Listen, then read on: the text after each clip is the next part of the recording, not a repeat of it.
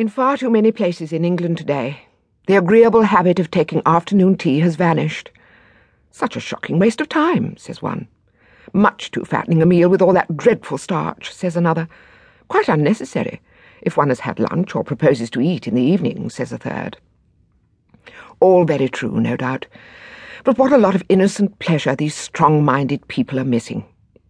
The very ritual of tea-making, warming the pot, making sure that the water is just boiling, inhaling the fragrant steam, arranging the tea cosy to fit snugly around the precious container, all the preliminaries lead up to the exquisite pleasure of sipping the brew from thin porcelain and helping oneself to hot buttered scones and strawberry jam, a slice of featherlight sponge cake or homemade shortbread.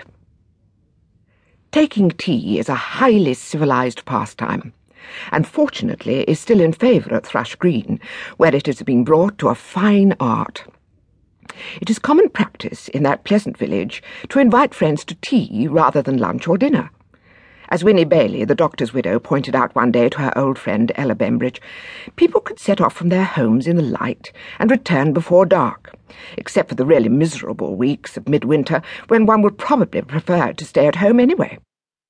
Besides, said Ella, who was fond of her food, when else can you eat homemade gingerbread, all squishy with black treacle, or dip into the pounds of jam on the larder shelves? I suppose one could make a sponge pudding with jam at the bottom, replied Winnie thoughtfully, but Jenny and I prefer fresh fruit. Jenny looks as though a sponge pudding might do her good, said Ella, naming Winnie's maid and friend. She seems to have lost a lot of weight recently. She's not dieting, I hope. Winnie proffered the dish of shortbread, and Ella, who was certainly not dieting, took a piece. I've noticed it myself, confessed Winnie.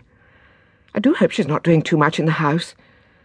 As you know, we've offered to look after Tulliver's when Frank and Phil are away, and Jeremy will stay with us, so I'm determined that Jenny shall not overwork then. Tulliver's was the attractive house next door to Winnie Bailey's. Built of the local Cotswold stone, it faced south, standing at right angles to her own home, and their gardens adjoined. Since the death of her doctor husband, Donald, she had been more thankful than ever for her good neighbours, the Hursts. Frank Hurst was an editor, and his wife Phillida a freelance writer. They had met when Phil was busy submitting some work some years earlier. Her first husband had been killed in a motoring accident, and she had been left to bring up her young son Jeremy with very little money. This second marriage had turned out to be a very happy one, and the inhabitants of Thrush Green thoroughly approved of the Hursts.